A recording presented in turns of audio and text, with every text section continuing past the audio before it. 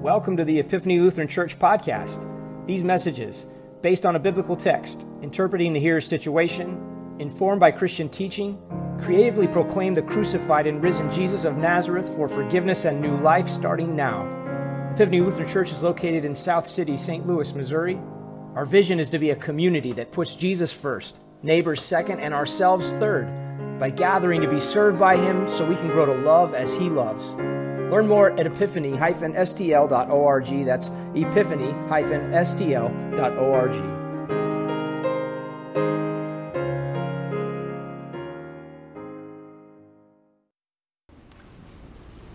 Our text tonight is built on all three of the readings, but especially our gospel reading, the story of Jesus being anointed by the woman. As it turns out, the woman being Mary, as John tells us. It was Holy Week. Jesus was only a few days from arrest and trial and crucifixion. But on this night, it was a celebration. And there was plenty to celebrate. It hadn't been that long since Lazarus had been dead and buried. Tonight, though, he was sitting at the table with Jesus. And of course, his sisters, Mary and Martha, they were there. It was springtime. The week-long festival of Passover was just around the corner. Jesus was among friends. It was a happy night in a happy place.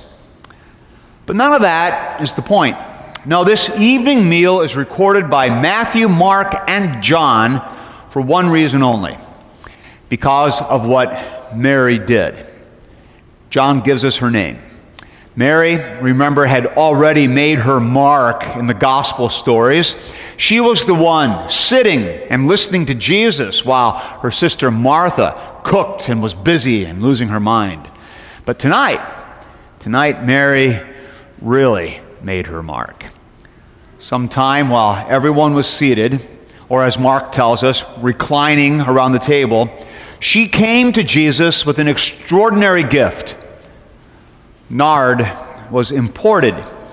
It came from northern India, from a plant that grew there at the foot of the Himalayas. It wasn't cheap.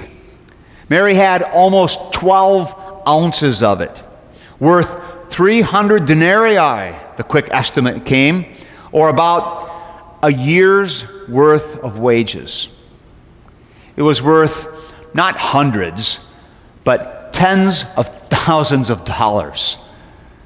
This fragrant nard came bottled in a flask made of translucent alabaster, precious in itself. It was seamless, all one piece, the nard encased inside. There was no cap, plug, or cork. The only way to open it was to snap off the top. It was a true single-use dispenser. You could not use just a bit. You couldn't save some for later. So Mary used it, pouring it, all 12 ounces of it, all over Jesus' hair and feet, everywhere. So why did she do it? Was it love for her Lord? Was it gratitude for the resurrection and healing of her brother Lazarus? Was it an act of pure worship? We can't know for sure. We aren't told what she was thinking. But we are told what the disciples thought about it. John's gospel singles out the reaction of Judas in particular, but Matthew lets us know that this time at least, Judas spoke for all the disciples. They were the someone who was grumbling that Mark tells us about. And the disciples, they were shocked. They could not believe what they were seeing. Just like that. Snap, pour, the flask was broken, and the entire contents summarily dumped onto Jesus. Just like that. Thousands of dollars worth of perfume were dripping onto his clothes and onto the floor. Just like that. A year's worth of hard labor gone. Poured out onto Jesus. Just like that. They were right to be shocked. This was incredible. It was way over the top. I mean, sitting and listening while her sister did all the work, well, that was one thing. And Jesus had even managed to turn that bit of wasted time into a teaching moment. Good for Jesus. But this was different. This was money being wasted. Lots of money being wasted. It was wrong. It's hard to fault the disciples here, isn't it? Jesus himself had taught the lessons. Deny yourself. Avoid the foolish indulgences of this world. Scorn the world's vanities. Focus on the needs of others. Pay attention to the poor, to the marginalized. So why not take that luxury, that obscenely, embarrassingly expensive jar of pure nard, why not sell it so that the money could be used for something important, like helping homeless people, or reaching out to people who had lost everything in a middle of the night tornado? Why not use a valuable resource for a good, God-pleasing purpose, like doing evangelism work or building a church for a remote village in Africa? How could anyone justify merely pouring it out on one person in one fleeting moment? This was over-the-top crazy. It's hard to argue with the disciples. They had reason, common sense, and even biblical mandates all on their side.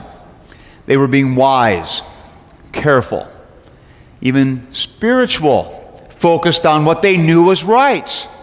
Honoring Jesus, yeah, that's fine, but don't use the most expensive stuff in the world, and don't use so much. Disciples were being good conservatives, demonstrating great fiscal responsibility, and even caring for the poor and needy while they were at it. They had a solid, airtight case. But Mary was an extravagant liberal who knew no limits. She could offer not a word of explanation, much less justification. Mary was a misguided sentimentalist at best, and a prodigal thief at worst. She was taking food from the mouths of starving babies to fuel an extravagant waste of resources. You understand the disciples, don't you? You can sympathize with their desire to play it safe and do things in controlled and careful and managed ways. That's the way we like it, controlled and reasonable and frugal and careful and responsible. Sudden extravagance is the opposite of all of those good things. Sudden extravagance makes us uncomfortable. It doesn't seem wise to give all you've got all at once so you end up with nothing left. It's not smart to give without any thought about tomorrow.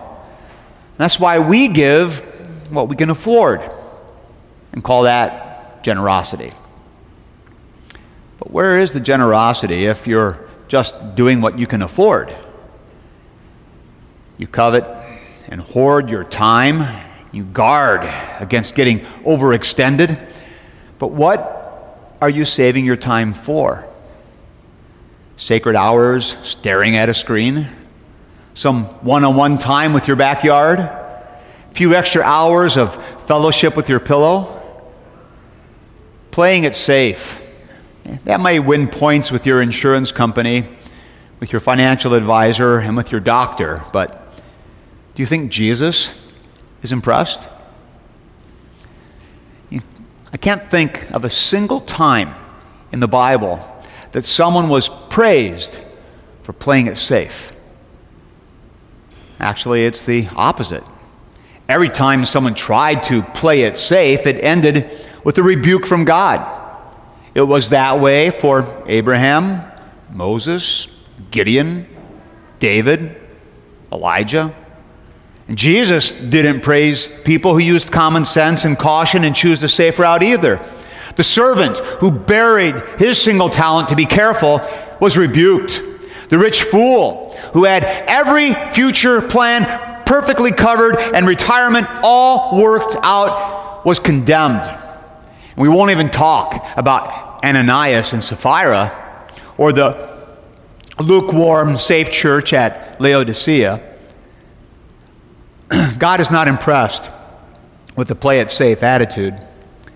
The conservative, play-it-safe disciples, they missed out. They failed Jesus.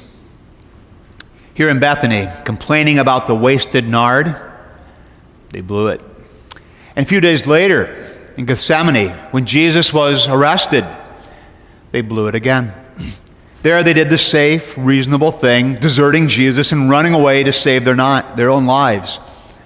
At Golgotha, only John mustered the courage to make a brief appearance. The rest, nowhere to be found.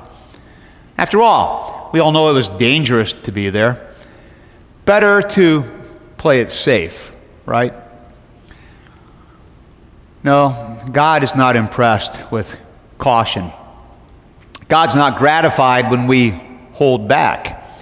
God's not pleased when we save something for another day. The disciples were wrong. Mary was right. And you see, Mary was not mostly right. She was 100% right. Jesus vindicated her fully. He conceded nothing to the complaint of the disciples. He didn't say, yeah, you know, they've got a point there, Mary. This time it's okay, but don't get carried away with this kind of thing. Don't make a habit of it. Jesus did not gently remind Mary of the importance of balance and the need to avoid extremes. No, he took Mary's side completely. The poor, that was a subterfuge. They had nothing to do with this. Jesus consistently proved his love and concern for them. And it was not an issue of making careful choices between competing goods. There was nothing here on this night to balance, nothing to consider. It was simple. It was an issue of a broken flask. It was a matter of a vessel that had been broken and now could only be used completely with nothing held back. And you see, the vessel that was broken was Mary herself. The alabaster flask, that broken flask was only an outward expression of a much more important breaking. In her love for Jesus, in her desire to serve and honor him, Mary held nothing back. Like the broken flask that had to be used up once it was broken, Mary kept nothing back in her love for Jesus. She did not do what was safe or reasonable or expedient. She did what she knew she had to do. She gave everything. That's what was going on that evening in Bethany. Mary was a broken vessel, pouring herself out in eager service. Once she had been broken, she had to give it all. She could do nothing else. Jesus praised Mary because that total surrender, all-out giving, sold-out life, that's precisely what he wants for every one of his people. Mary was doing it. The disciples, well, they didn't get it yet. They were still playing it safe, trying to figure out the best, least expensive, most practical way to do things. The disciples were busy calculating, working the angles, being reasonable. Mary was just doing what broken vessels do. They give everything. Mary had it right. This is not a comfortable truth, is it? Don't wait for some practical word about the wisdom of balance to save you from the hard truth of this story. There is in this story no talk of balance or caution or careful planning. No, the point is the exact opposite. Broken vessels, broken people, all out, nothing held back, total giving. That's what Jesus praised. So, what's this mean for you? It seems to me that the lesson is at once obvious and painfully demanding. Jesus is not content with careful, play-it-safe followers. He wants people who spend everything, people who are broken and are pouring themselves out without limit. Jesus calls you to a life like that. He does not call you to a life of careful calculating and prudent saving, but to a life of all-out giving. He doesn't call you to live with caution and conservative saving, but with abandon and liberal spending. That's what Mary did. So, does this mean you need to go out and drop 40 grand on a bottle of perfume and then look for someone who could use a good anointing? Probably not. But it does mean that maybe it's time to pull out the stops, to knock down the safety barriers, and go all out in this living for God thing. I mean, what are you saving yourself for? What are you saving your money for? What are you waiting for? If Mary had waited just a week, she would have missed her chance entirely. She gave herself while and when she could. What are you waiting for? Quit playing it safe. Quit looking for the balance. Quit hiding behind the comfortable and the expedient. Quit honoring the reasonable, conservative way. Break the vessel. Go all out. Sell your big house and do something crazy with the cash. Give it to a missionary. Help build a school. Pay for someone's education or several people's education. Quit your fruitless, mind-numbing, safe, secure job and do something unreasonable. Invest yourself in work that makes an impact on others, even if it pays far too little and demands far too much. Get an education that will let you use your talents to serve others. Go to that forgotten corner of the world that needs your gifts and stay there. Die there. Walk down the street and talk to your neighbors about the difference Jesus makes. Pour your precious 24 hours each day into things that count for eternity. Refocus your priorities.